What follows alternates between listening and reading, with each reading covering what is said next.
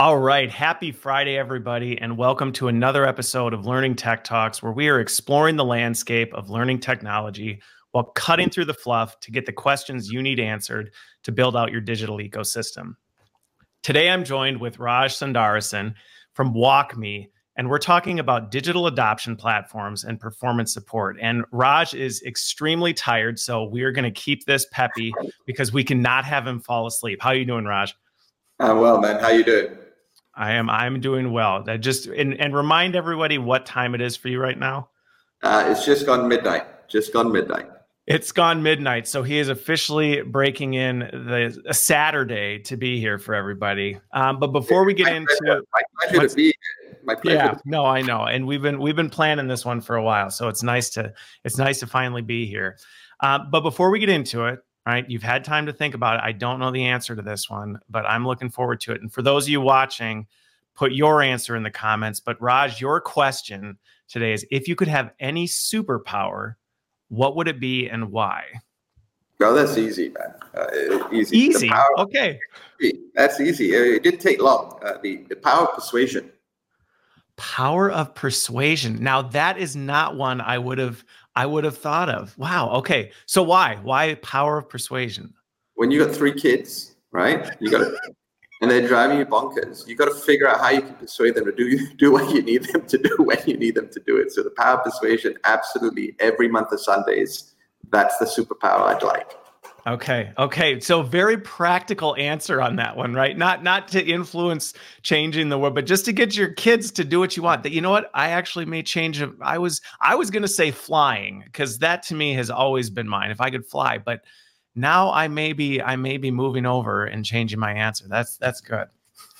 Cool. All right. There you go. Yeah, there you go. Okay. Well, so let's get into it. So today we're talking about another acronym, right? And we have no shortage of them in our industries, the DAP, which is a digital adoption platform. And just in your words, how do you describe what a digital adoption platform is? Well, the easiest way to describe it is having technology be able to seamlessly engage with the user to execute on a digital process. Right? Now that sounds a little bit mumbo jumbo-y a little bit, but it's really, if you think about a GPS that you have in the car, right? It's really basically taking some intent and helping the end user execute it. It's not about learning. It's not about reading. It's not about training. It's about literally engaging with technology to execute on a digital process. Okay. Well, and that's right before we came live. This is what we were talking about, right? The analogy of the GPS versus the Rand McNally roadmap for navigating, and how, to some degree, it's so obvious the power of this, right? No, absolutely. I mean, I remember I was in Tokyo, and I was trying to get to I think it was the Salesforce building, and the Japanese taxi driver, I gave him the address, and he was he first punched it into his so-called GPS. So here's another note: not all GPSs are born equal. Couldn't find it in his electronic GPS, and he took out his map, and he couldn't find it there. So I just plugged it into Google Maps, and I said, "Hey, there you go," and off we went. So there is a shift that's coming along, and I think that example shows that landscapes are changing quite dramatically. Technology is shaping that change quite dramatically, and we've just got to figure out how we keep up and how we realize the value from some of this technology. And so on this topic, right, because I think it's a good point to dive into, because what you opened up is a little bit of a can of worms that we could start digging into. But on that, when I think from an L&D practitioner side of things, the common comparison I look at when I think of digital adoption platforms is the digital version and superior version of a job aid, right? We're not necessarily trying to teach everybody everything they need to know, but provide them with the guidance and support along the way. Is that a fair comparison, or no? I think it's a little bit more than that, right? Because I think when you think about a job aid, the job aid is pretty static. So it's making an assumption that you're going through a process in a particular way. But the reality of the human condition is it never follows a job aid. That's so true. If you think about it, you may need help at different parts of the process. So we've got a lot of data now, right? And I can tell you now, I mean, the sample size that we're working off is, about 750 million end users on our platform. And I now can tell you that probably 63% of users are looking for help midstream of a process. Okay. So if you had a job aid, I mean, how would you guess which part of the process someone would need help in? So a digital adoption platform really is, phase one is trying to map out, okay, do I turn left? Do I turn right?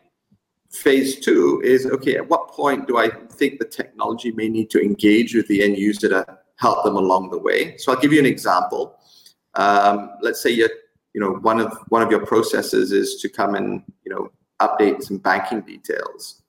And all of a sudden you key in the wrong format. And what we found through our platform is 83% of men think that there is a hyphen in a bank account number. And as a result, if you put in a hyphen in a bank account number and it goes downstream, there's an error that pops up. So guess what? Because we know that, right, we can proactively engage with someone, say, hey, no hyphens, thanks very much, right? And if you did put one in, we'd pick it up at source and figure it out. So I think, this whole notion of a digital adoption platform is a little bit more than, a job aid. I think it is, it's helping the end user execute on things, but it takes I'd like to say it takes into consideration the blending of three things: in-application guidance, proactive engagement, and automation. Okay. Yeah. No, and that makes sense. And I think the job aid analogy is more that was the limitation of what we had in the past, because that's really what we were trying to do with job. I mean, I remember I used to work for a software company, and that's what our goal was, to say, hey, let's try and help people through these process. But again, with the limitation of the technology, we didn't know where they were breaking down. We didn't know how to predict where things were going wrong. So you try to account for everything and put it in a format that's as digestible as possible. But what you're talking about, the technology is now allowing us to do the things we wish we could have done in the past, but we were limited. No, that's fair. I think what the technology has allowed us to do, it's lifted the cover on a couple of things. I think the first one is to understand the degree of personalization you need to go through. Okay, because when you think about it, we've got 3, 4, 5 generations in the workforce today. Now, when you think about that, you've also got to understand that these generations have different digital IQ. When you've got a different digital IQ, now all of a sudden, your support mechanisms have to change. They've got to evolve very quickly. And you can only evolve if you're actually leveraging the data. And the data is actually quite profound, quite powerful. And so I think that's the first part. Because for the longest time, we thought, one size fits all model was the way to go. And guess what? Because it wasn't technology, it was down to the human being building out content. It's kind of hard to deal with the multi-generational workforce without the use of software. That's true. That's true. And we'll talk about that a little bit, because I've implemented some of these, and there are some things that you have to consider. But before we start digging deeper into it, just to help people get a feel for what we're talking about, and I liken it to the 2020 version of Clippy from Microsoft Office, but better, right? That was the first generation of it. Can you pull it up just so we can talk through a little bit when we're talking about this, enablement, combination of automation, real-time support and guidance? Yes, but what does that look like? Sure, absolutely. I'm trying to get this on here. Let me share the screen. You should be able to see my screen, okay? Yep, let me bring it into stream. All right. So can you see my email on the screen right now? I can. Cool. You see this little Walk Me button at the bottom right? Yep, the 2020 version of Clippy right there, I'm telling you. Oh, come on. It's better. It's much more beautiful. All right. Let me give you an example, okay? Let me just open this up. So I come to work. I've got a whole bunch of personalization tasks at the bottom, which are, based on my role, whatever I want to do. And I'll give you an example. If I want to take some time off, and I just want to say, vacation, right? I want to take some right? Now all of a sudden I'm in a conversation, right? And, yes, I'm a US employee. When's the start date? Well, if I wanted to say tomorrow, what's the end date? Let's just pick an end date and say it's the 30th. So, you see the different blend of communication. Let's say I'm going to take some planned time off, and I'm not doing anything, right? I'll just say this is a demo so it doesn't get recorded on.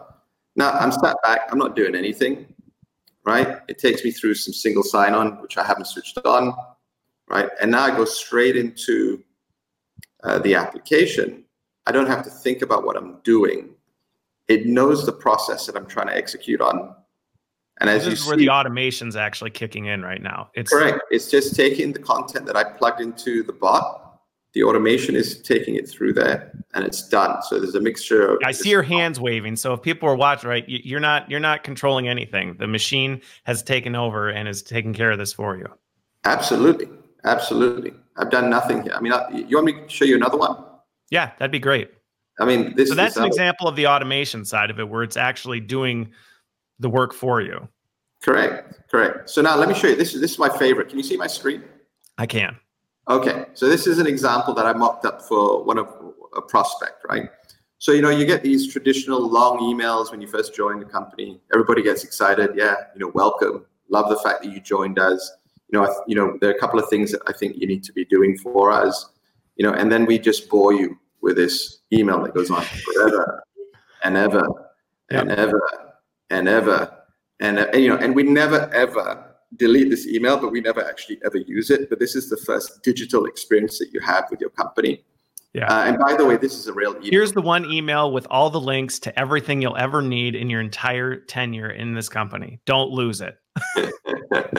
But interestingly, here, it basically says there are two things here. It says, listen, please remember to update your bank details by the end of the month, right?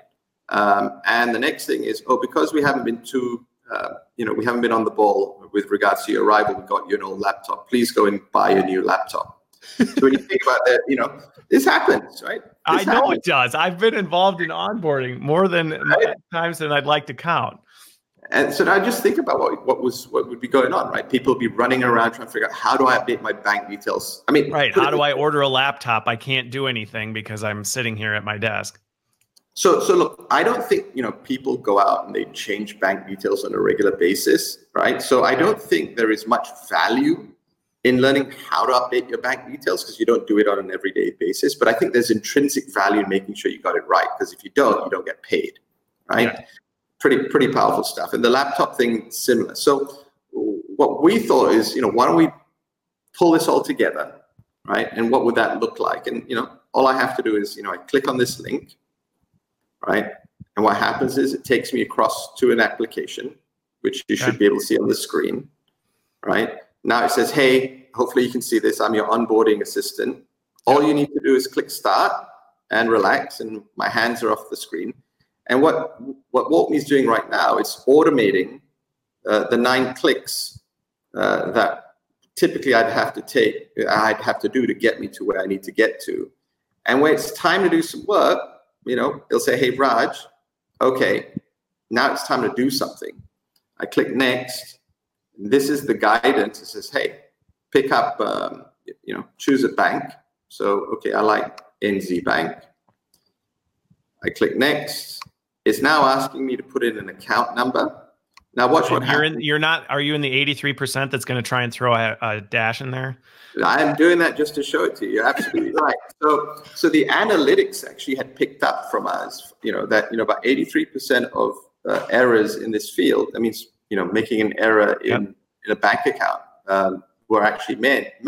So, proactively saying, hey, hang on a second. Right. Because the downstream implications of this. And if you don't catch it here, it creates problems down the supply chain over and over and over. And it's more to clean up than it would if you just caught it here. Absolutely. So, forget about the overall employee experience. Just think about the mess, the time and energy to go clean it all up. So you solve for data. Well, and to some degree, to your point about the employee experience, it actually is destructive to the employee experience because now they don't get paid. They don't find out till they don't get paid. And now they're chasing down what happened to try and correct it. So it actually can be pretty destructive even to the employee experience if you miss this. Oh, no, absolutely. So, that's picked up. I click next, right? And usually at this point, people forget there's actually another thing I had to do, right? And that next thing that I need to do is actually go get that laptop, right? Yep. Now, traditionally, you'd be running around saying, where do I get it done? Well, I just click on next, right? It says, okay, let's go get this done. And I have no idea where I'm going, right? But it takes me across to, this engine called ServiceNow. I have no idea what I'm supposed to do or I'm supposed to click. But guess what? We automate all of that. It takes you straight to the page where the laptop section is, right? Yep. So I know that there are two options that I have. I pick the MacBook. I click on Order Now. And, it says it'll be delivered to my desk. And I click Next. And guess what? You checked off your 2 boxes. You're ready to be an employee now. Absolutely. And more importantly, it's now asking, was that any good? Was that very helpful? Yes or no? I get to now survey an employee who's had a wonderful experience. And if I really, really wanted to get more feedback, it's all there, right? So that's what this is. Yeah, no, well, and I think that's a really helpful. So, if you're watching right now and you have been, or you're watching later on the recording of it, that's a great overview of what it's doing. Now, 2 things come to mind, and I think we can have an interesting discussion around this. The first one is this. I know for a fact in some industries and just some folks, seeing all that automation just happen can be a little terrifying, thinking, so that has to do that. We can't have a system automating all this stuff. That's not necessarily, it always has to automate everything, correct? Just to clarify on that. Look, it's about the right blend. Yeah. Okay. The key, we talked about, not all GPSs were born equal. I mean, yeah. This is well, and this is where you've got to figure out. So the key to a digital adoption platform is that in itself. What is the platform? And most people think the platform, first of all, is about working in a web environment. We believe it's supposed to work on any environment, right? So whether it's a web environment, a native mobile application, a desktop application, an on-premise application, and so forth. That's the first part.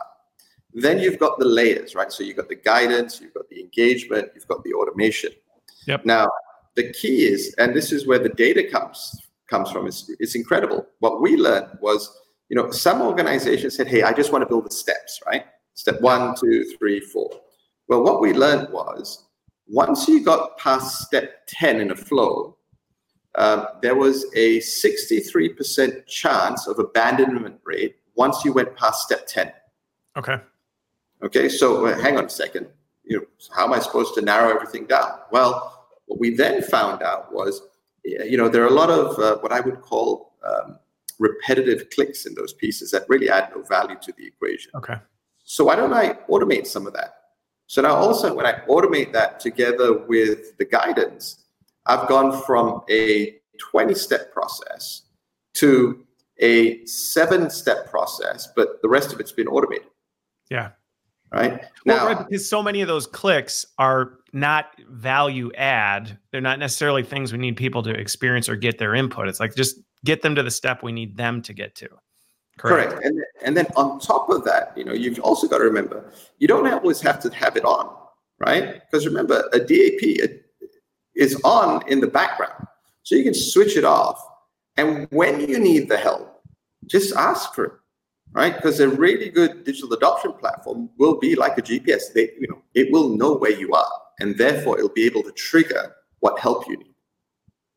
So from a regulatory standpoint, I know that can put the hair up on some people's necks that this platform knows where you are, it's seeing what you're doing. How do you navigate that, or how do you get help people work through that? Because I think that's a mindset a little bit of being terrified of that, but in some realities, there are some things we do have to be careful with. No, look, when before I came to WalkMe, I was a customer, right? And I was somewhat concerned about this. But when you peel back the onion around the technology, what you'll understand is all we're doing from a data perspective is collecting information around the clicks. So we're collecting metadata, not actual data. So if I key in 1, 2, 3, 4, all that WalkMe understands is I've keyed in 4 digits. I don't know what the numbers are. So in terms of PII, GDPR, and all that type of stuff, it's all good. It's all good. It's not making the connection that, hey, in this field, this is someone typing in, right, this social security number or this confidential information about the company. It just knows, hey, this is a numeric input field, and this is the format of the numeric input that we're supposed to be putting in, and I'm checking for that. That's what it's doing with the bank account. It's not saying, hey, this is the field of everyone's bank account that it's then storing in the background. If that was the case, we wouldn't have all these banks who have trusted us with their transformation journeys. Companies like Standard Chartered Bank, Wells Fargo, State Farm. I mean, all these companies have trusted us with what we do, right? So, yeah. Well, it's a fair point to demystify that, because that's right. The doomsday side of people goes there, that this technology is capturing all this information and storing all this data, and it's not. It's watching what you're doing and just making sure that what you're supposed to be putting in, or when you're supposed to be putting things, is at the right point at the right time. That's fair. That's fair. So the other one that I'm curious your take on this, because this is one of the things that. So I look at GPS, and sometimes, I think it in some regards can make a little bit of things challenging. So I look at GPS, and some people now are so reliant on their GPS, even the same day-to-day things that normally they wouldn't need to plug in their GPS. They need to plug in their GPS to find the grocery store that's just down the street, because they've just become so reliant on that. So how do you balance that? Or would you say, the types of activities that people are leaning on, there's no reason for them to waste, brain power on knowing how to do these things?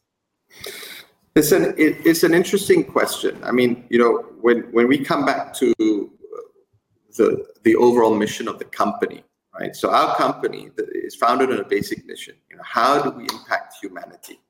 Okay. And the way we look at it is, if we can help someone engage with the technology to get a better outcome, a quicker outcome, so that they can go and either become more productive at work or go home and hug the kids, then so be it. And whether that means leveraging the platform for every process or what have you, so be it. The key at the end of the day is seamlessly engage to execute. That's the key. Now, do I think that we've got to a point where everybody's using this as a crutch every day? No. Why? Because we're only going to use it for processes that we've either forgotten, are new, right, or there's a degree of unfamiliarity because of the complexity. So I don't think it's one of those things where it's going to we become brainless humans who are just we just don't know what we're doing. We just show up behind our computer and let the thing take over. No, sorry to disappoint. That isn't happening. That's not happening. Rats. Okay. Well, but on that, when we think about it in that sense, because I want to talk a little bit about the mindset that goes behind this, because I will say, having worked in this space and worked on implementations of this, that is a shift for learning and development in many regards in how we think about this. Because back to the earlier point of the conversation where you were talking about some of these things, and you were saying we don't necessarily need to teach people how to put in bank account information, because that's not something they need to learn. That's a mindset shift, because it's easy to get into our traditional L&D space and say, well, we need to educate them on the why you need to put in your bank account information and the history behind that. And it's like, no, you don't, because that really is irrelevant. Let's just jump to getting it done. And again, I think that's moving from more of a learning education mindset to more of a performance mindset of well, what do you need to do to get the job done as quickly and as efficiently as possible? Do you see that when you work with people, that there's a bit of a mindset shift that they have to make as they step into this space? Oh, absolutely. And I don't want to insult anybody, but the big thing that I when I go into organizations and share with them what's going on in the broader world of digital transformations is, I said, the first thing you've got to acknowledge is that we're still in many organizations using a 20th century mindset to solve a 21st century problem. I think that's the first part, right? Organizations have spent, a bucket load of money on new software, but they're attacking it predominantly from, in my mind, from a wrong angle, and that's why so many digital transformation programs haven't, resulted in the benefits that they had hoped. That's number one. I think number two, if you're from L&D, one of the things that I would recommend people starting to think about is the function of L&D and content needs to evolve to what is the business problem we're trying to solve. Okay, I'll give you an example. I mean, I had the great fortune of sitting down with a gentleman by the name of Tobias Washington from Christus Health. And he said, look, when we deployed the digital adoption platform, the first thing I did from an L&D perspective was to go and hunt down how I could make an impact on the business. And his very first use case was putting data validation on a form because finance was saying that there was revenue leakage because certain codes weren't being put on the form, so therefore they couldn't basically get the money in from insurance and so forth. Yep. And just by putting some data validation around that, because he thought about the business problem, they were seeing upwards of $1 million a month. I mean, that's, how L&D should be thinking about it, because they're thinking about the business problem. So I always say to people, don't think about what and why, you've already figured that out. Think about how. How am I going to try and figure out the problem? What is the problem we're trying to solve here? Well, and before we came live, it's such an important, and we talked about this before, that sometimes the biggest changes, they're so simple and they're right in front of our face, and we don't see it that way. And I shared with you the conversation I had a while back with somebody who had struggled with a digital adoption platform. And when I really dug into it with them, what they had done was, instead of look at the business problem and tried to solve that, they'd said, we have all this e-learning content and we want to get that e-learning content to people where they need it. And so they were using the digital adoption platform simply to push e-learning content to people in the system. And they said, well, our goal was to get it to people not in the LMS, to get it to them when they're in the system. And it was like, you're solving the wrong problem. You're solving your perceived problem instead of the problem of, what do people actually need when they're out there? No, that's fair. And part of what we've learned over the years, what I've learned over the years, is very simple, right? We've got this little bit of a definition, what is this whole notion? And it's, to seamlessly engage, to execute, which is cool, and people buy into that. But I said it has to be in the context of accelerating revenue imperatives, or to take friction out of cost, or to manage risk. So as you're building this content, it can't just be about, oh, let me take you to a portal. It's actually, what is it going to result in, right? Yep. So as you're building the content, before you start building the content, you got to think about what you're measuring. And when you understand what you're measuring, then you reverse engineer what you're building. And I think for the longest time, we've got the origination steps the wrong way around, right? And I think suddenly technology is now saying, hey, hang on a second. If we know this is kind of the problem, then why wouldn't we build content to solve that problem? Instead, we're building content first and hoping it solves the problem. That, I think, is this notion when I talk about trying to solve a 21st century problem with the 20th century mindset. I think that's where the technology is going to help us evolve. That's where the technology is going to help organizations have a competitive advantage. And that's where I think L&D, if they rethink the function that they have today, and when I talk about rethinking the function, traditional L&D was about, maybe instructional designers. The future of L&D to me is more about UX. rather than instructional designers. That's my personal view, because ultimately, if you're out of step with your end user, and by the way, your end user is a multitude of generations with a multitude of digital IQ, then you may not be relevant enough for them. And that's the part that we've got to try and figure out. Well, and that's where I feel with our field, our industry, it's about what you just talked about, but we need to do a better job of that, of what problem are we trying to solve? Because you can swing the pendulum too far in either way and say, well, we're just going to move to this, everything's about UX. And it's like, there still is an element of, there are times, depending on the problem you're trying to solve, where that instructional piece is important, right? There are times that is valuable. Where we've over-indexed is we've assumed that that's always the problem, and that's always the step we move forward with, versus let's figure out what is it we're trying to solve, what are the tools we need to solve it with, and then let's, like you said, reverse engineer what the right solution is instead of force fitting the solution we want to come up with into the situation. Yeah, I mean, just think about this today, right? Technology has propelled us into an arena where the data that's coming out from these platforms, right, allows us to make decisions or recommendations that reduce the chances of, I would say, us failing. So why not leverage them? Why, as you said, why assume? Why assume when we today we can actually see and understand with a degree of confidence what is required, right? That's the part. And I think I think that's part one. I think part two is just to understand the next is that no workforce is going to be homogeneous in nature. So there's going to be a need, right, across the board for different types of content at different parts of the journey. You will have users in the workforce who still want that job aid sat next to them and probably have the ability to focus through step by step. Yep. But then you may have a millennial who has no time to read anything or no inclination to read anything.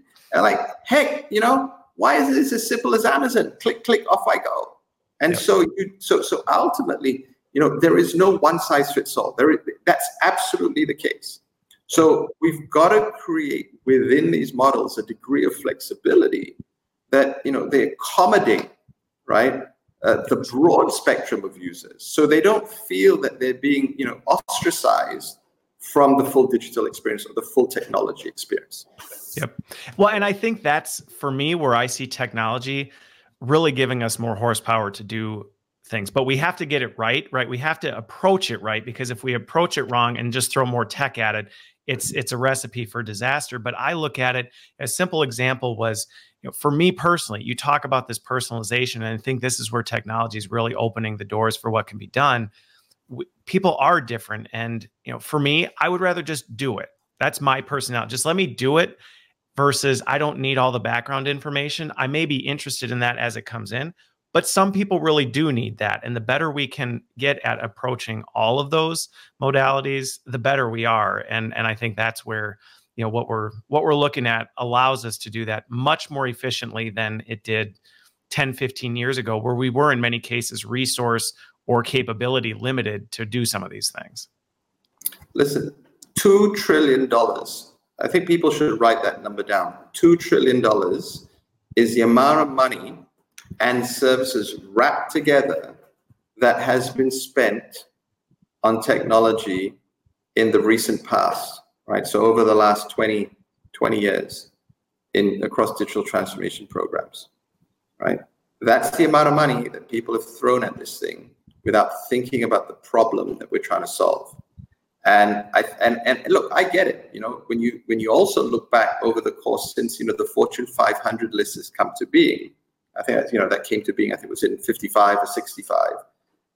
There are only 60 companies left on that Fortune 500 list. So the pressure on organizations to, well, I wouldn't say innovate, but to refresh their technology stack, get ready for the future generations, and all this wonderful stuff. I get the pressure. I don't think that they've really used the opportunity to rethink their business models, and that's a different story altogether. Different story, but that's a whole different story altogether. But I get the pressure on organizations, to buy technology.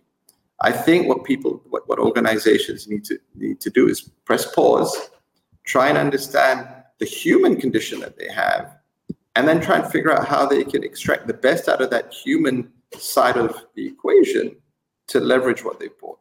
And I think if organizations spend a little bit more time on that, we'd probably see a better outcome. And I think in L&D we could do the same, right? Not just organizations.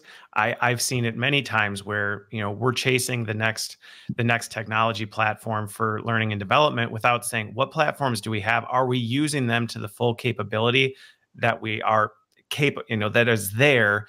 And then let's decide where are the gaps that we still need to fill so that we can move forward. So I think it's a fair statement for organizations. I think it's a fair statement if we look in the mirror at what we're doing. So let me shift over to this, because I think this is an important thing to talk through. Is people got a chance to see what WalkMe does, and it's cool stuff, right? The ability to automate that, to give people the real-time support in there, but that's not the flick of a switch. Right? You don't sign the contract with WalkMe and say, great, we've got a digital adoption platform, and then you just turn it on and suddenly all this stuff is there. So let's talk a little bit about what does that look like for an organization. We talked about the first step is you got to shift your mindset, so you're thinking about this completely differently. But then once you actually get into this, what does that look like to actually make it work the way you just had it work there? Because that's not an instant fix. Look, it's actually quite simple. Believe it or not. I could teach you guys how to build pretty quickly. How it works is this, right? You don't need a coding background. What you need to do is understand the process. That's the first level.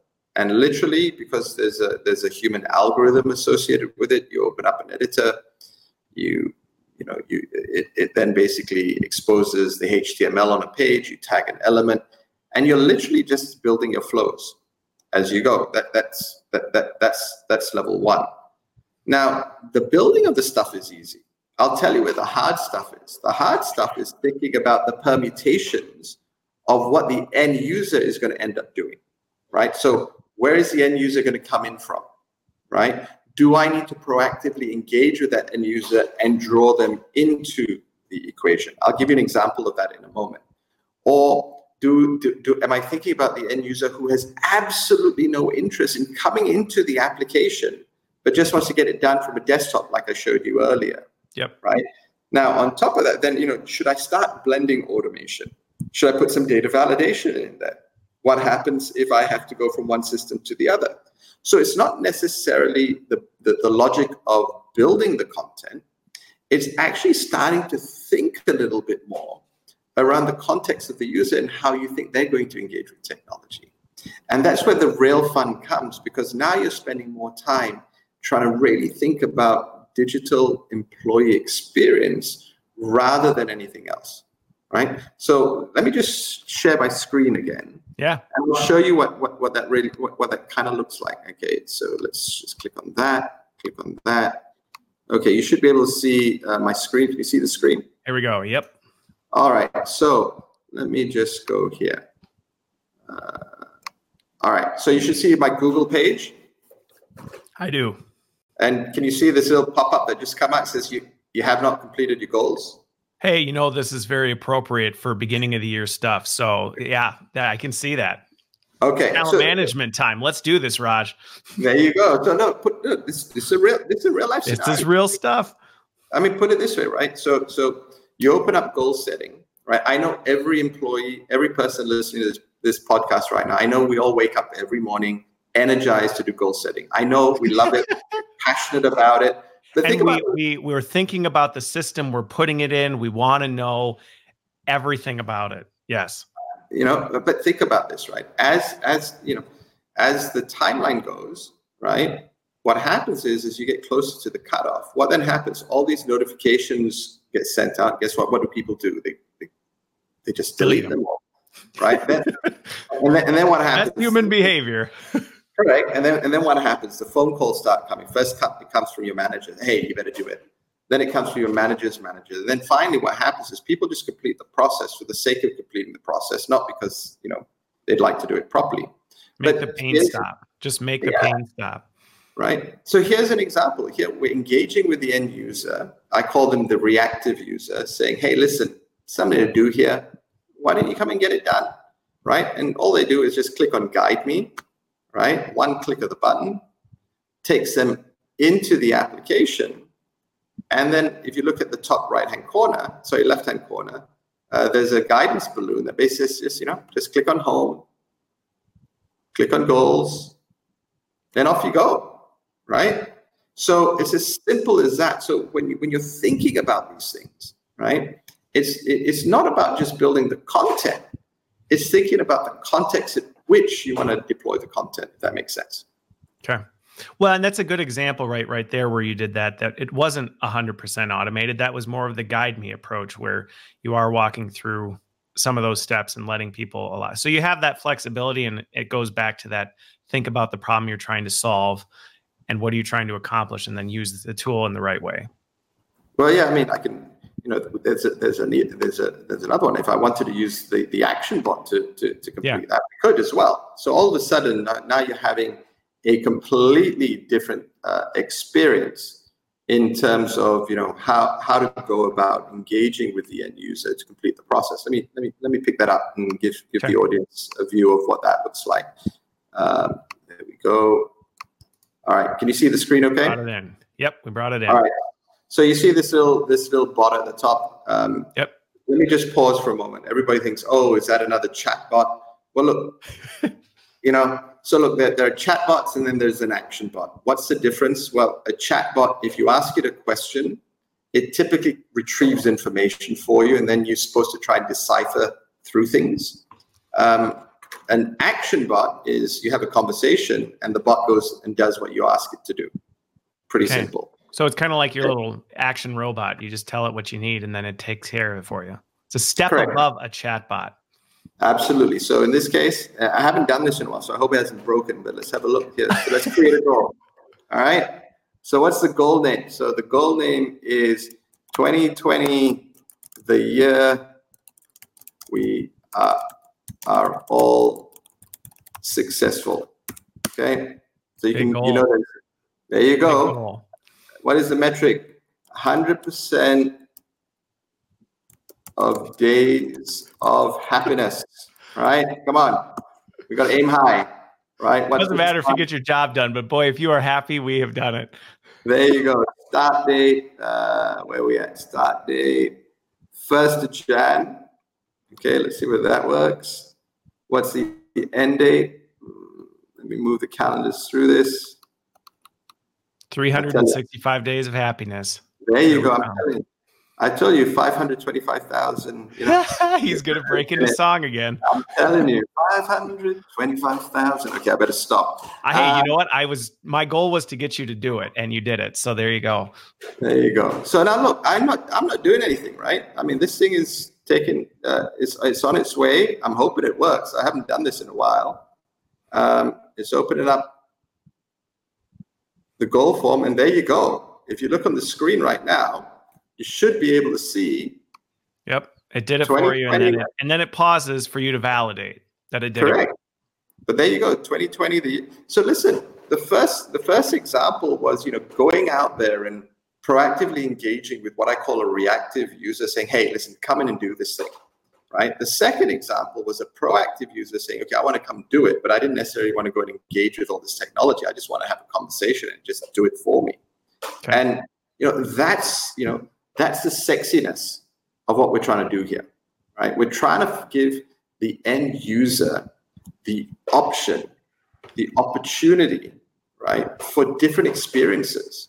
And I think that's where L&D needs to sort of like rethink, the role they're playing, because that's the exciting part. It's not the building of the content. The building of the content is the result. It's the byproduct. It's really trying to understand the human condition, and that's what I think the real excitement should be for L&D. I completely agree with you on that one. Now, with that, and I want to bring this back up because this is something, and I'm curious how WalkMe typically handles this for organizations. Because while I know you said it's easy, and maybe the actual building's easy, but what you're talking about, to truly build something that doesn't feel like Crystal Palace syndrome, you really need to understand what the users are doing. You need to understand how people are engaging with this technology so that you can build these things. And then you have to build them, and then you have to maintain them, which is right, because systems change, the way things move change. How do you help organizations balance that from a resource standpoint? You know, what types of resources do they need to have? What kind of timelines? Because I've seen this go off the rails a bit, where people start thinking about this stuff and all of a sudden they're trying to think of literally everything, and soon the list of things is so long and so overwhelming that it becomes just a maintenance and build nightmare. How do you help people balance that? Okay, it's a really good question, and I just had to do it this morning after I landed with a customer. Right, because people get excited about it. They do. They see this and they're like, "Oh my goodness, we could do this, and we could do this, and this, and this, and this, and on every system that we have." And pretty soon, you look at it and go, "Holy smokes, what have we got ourselves into?" Okay, so there are a few facets here, and hopefully I won't waffle too long. So the first part is, okay. I'll call you if you do. Okay, so the most important thing, as I stated earlier, before you start, try and figure out what is the business problem you're trying to solve. Is it a revenue problem? Is it a cost problem? Is it a risk problem? Okay, that's the first part. Now, once you've figured that, the next part in the equation is to find out at what part of the digital transformation continuum are you? Okay, so let me explain. And it may be easier if I just pull up a slide, because I think this is really, really important, because this is part of the learning that we've got from our customers. And let me just put that there. Let me share screen again. Click on that. Share screen there. Can you see my screen? Okay. I can. Okay. So I think all of us who've gone through a transformation program have probably seen this type of journey. Pre-implementation, we fall into that little valley of despair, and then we kind of freak out a little bit because we promised leadership that we'd get somewhere on that blue line. Yep. And then they say, "Oh, you're all charlatans. You're all misrepresented stuff." Right. This is where the stuff comes. Like, "Oh, we promised the world and we didn't deliver, and this is all a bunch of nonsense." And so what we spent a lot of time, and this is a lot of the research work that I've been privy to, which has been such a wonderful experience. We sat down with program owners, and we said, "Look, how do we help you gravitate towards that blue line?" So the first one is figure out what's the business problem. Is it revenue, cost, or risk? And then in what context? Now it's interesting. So the first context that I'd encourage people to think about is if this is a new implementation, well, guess what? Think about building content for that user testing phase. That wonderful part of the program where you bring people into the program, you give them the scripts, the change management of it. Just think, and then they start playing around, and guess what? How many of them actually follow the script? None. Yeah. Right? They go off reservation. They complain about everything else except for doing the script, and that just drags out UAT, so to speak. Now, if you were already live, all you had to do is just deploy the technology, and the analytics starts telling you, "Hey, you might want to think about these things." The next thing, is probably to start thinking about, okay, are you trying to solve a system onboarding task? Because if you're trying to solve a system onboarding piece, then the content that you're trying to build, right, would be very different from if it was something else. The next part is, well, maybe you've already looked at support ticket information, right? And you say, well, hang on a second, then these are the ones that I need to build, because people may just these are all the support tickets, right? We know this is where people are breaking down. Correct. And then what happens is, you might be thinking about building content during a functional release, right? So all of a sudden, there's going to be a whole bunch of new functionality within, I don't know, performance management or a change job or whatever it may be. Right. So I think the interface has changed, things like that. Absolutely. So I think what I'm getting towards is, first of all, understand the context. The next part, then try and understand which part of the journey you're on. So what happens then is you're just building what I would say bite-sized amounts of content to serve that purpose. Because if you don't do that, you end up just building a whole bunch of content that may be completely unnecessary and completely irrelevant and just takes up a lot of time. And so I always say to people, if it's a HR deployment, for example, just follow the HR calendar. Don't build stuff which is further down the tree when you've got, a performance appraisal cycle right in front of you. Build what you need first. Let the analytics then guide you to what you need to build next, and then iterate. Because guess what? You may find out that you don't have to build all that content that you thought you needed. Right. Because guess what? The data is telling you, well, I only need a subset of it. And that's the incredible part of this whole thing. Yeah. Well, and it goes back to what we talked about earlier. What is the problem you're trying to solve? And then when those other things come at you, because they do, right? That always happens. Well, what if we also did this? What if we also add that? And I feel like in L&D, we should be very used to that, right? Because people say, hey, we need to do some learning, or we need to do some training on this. And even when you identify that problem, someone says, well, what if we also told people this, or can't we also add this? It's about being able to say, well, but does that tie back to the outcome we're driving towards? And if not now. Let's hold on that and see what the data tells us. Is that fair? That's really fair. I mean, I give you an example around a business problem. So one of our customers, Standard Chartered Bank, they use us on five HR applications, and the business problem they were trying to solve was to improve the quality and the participation rates of the mid-year review process. Okay. Right. So to give you a sense, right?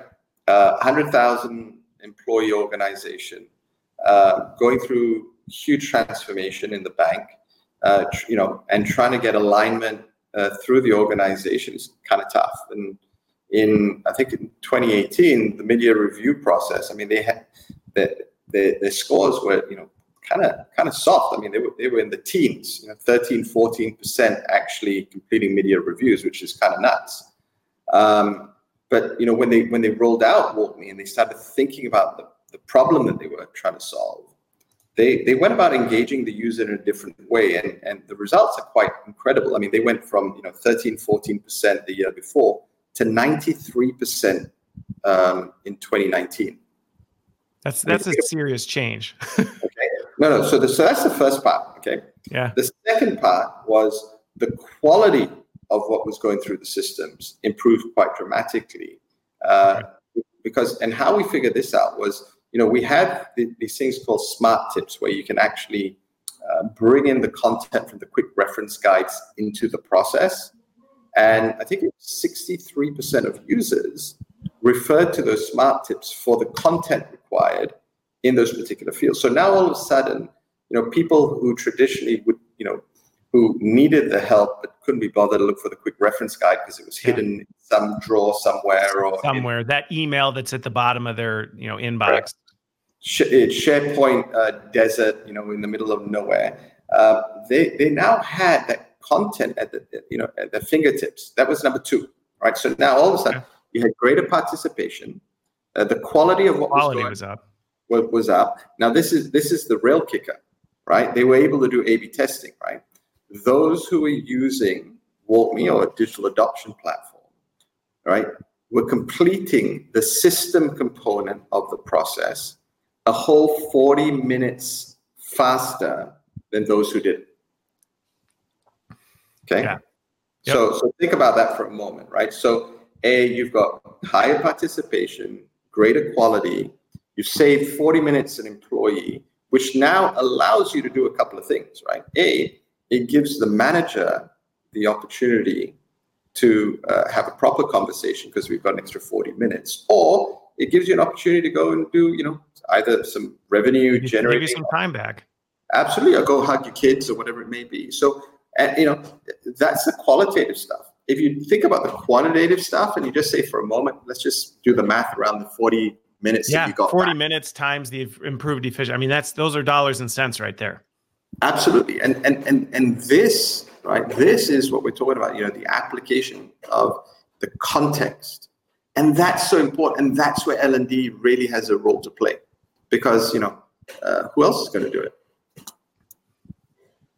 I think that's a great summary. And it does. It wraps up, and I told you we're getting to the top of the hour. And it's almost 1 a.m. So you're awake. That's impressive. But I think I'm excited about this stuff. I mean, who right? Well, good. It is exciting, and that's the thing about it is it is exciting. And several weeks ago, I was talking with someone on here about automation, and sometimes people are really nervous about that. But you look at this, and the example you just gave talks about the fact it's improving the quality of the work we're doing, but it's also giving us time back, because how much time do we spend on these just rote processes, things like that? And we're not thinking about it that way. We're afraid of it, when in fact, really this can be giving us time back to spend time on the higher order things, or the things that matter more. And I think that's an important factor. And I think this is a very powerful way to do that for systems. Now, my last question, and then we'll do a quick wrap. When organizations are, partnering with you, things like that, do they have, because this can feel overwhelming. There's a fair amount. And if you haven't been doing it, this can be a bit of a shift. Do you help support clients through that? Because if they don't have the resources, or they just maybe need some guidance, is that part of the implementation process? Yeah. So this is kind of how we did. I mean, we learned a bucket load in the early days, right? And we made many, many errors. I mean, we went out there, told people it was easy, and, and then I had to turn up and, hey, I'm sorry, we made a mistake, right? And so look, this is how it works with us today. I was on a call today with a client. He says, okay, let's get going. And I said, stop. And they said, stop? What do you mean stop? I said, before we move any further, I need you to give me the names of the 5 people that we're going to take through WalkMe University. Okay. And the prospect said to me, what if we don't have them? And I said, well, then I can't sell the solution to you. And my sales guy nearly had a heart attack, right? and the client saying, Raj, I don't understand. I said, listen, right? You need to have internal capability to at least understand what the platform can actually do, right? And once you understand what the platform can actually do, you're then in a position to provide advice. Who builds the stuff? It doesn't really matter. To me, that's the commodity side of the house, but that's the first part, okay? So everyone that comes through us now goes through the university to get enabled. Now, in terms of the delivery of the content, in the initial phases, if you're doing it on 1 or 2 applications, yeah, you can have a builder, 2 builders internally. You can buy some services from us in the very first part of the implementation. We will do the bulk of the heavy lifting, right? You insert your team into that program, right? And they'll get evolved into it. Phase 2, you pick up more of the heavy lifting. Phase 3, off you go. Now, as you do that, what's really, really important is, if you understand what we're doing in a digital adoption platform, you'll realize it's not just about one application. It's about all your technology. And when you're thinking about all your technology, now you've got to start thinking about your center of excellence that you're trying to build out. And when you're thinking about your center of excellence, you're now thinking about different target operating models. And when you're doing that, you now have to make a conscious decision around, are you going to build the center of excellence in a central function and then push out into the business units? Or are you going to have capability in the business units that comes back to a central model? But those are evolutionary models that organizations are starting to think about, because we've got customers that started with 1 or 2 apps, and now they're across 37, 38 applications in an organization. So it's a bit of a blend. Great.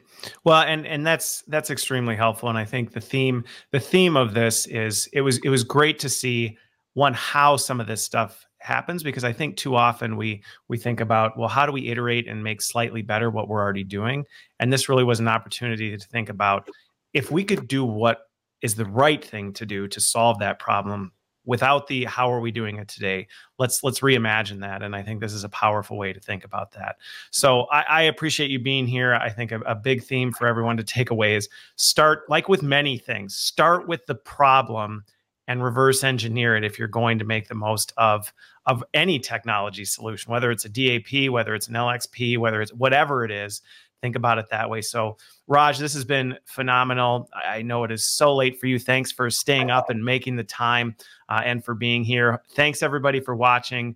Like, share the show, comment, and tag in, and we will follow up on those. And thanks for everybody who's participated so far. Thanks for being here, and have a great weekend. Thanks, everyone.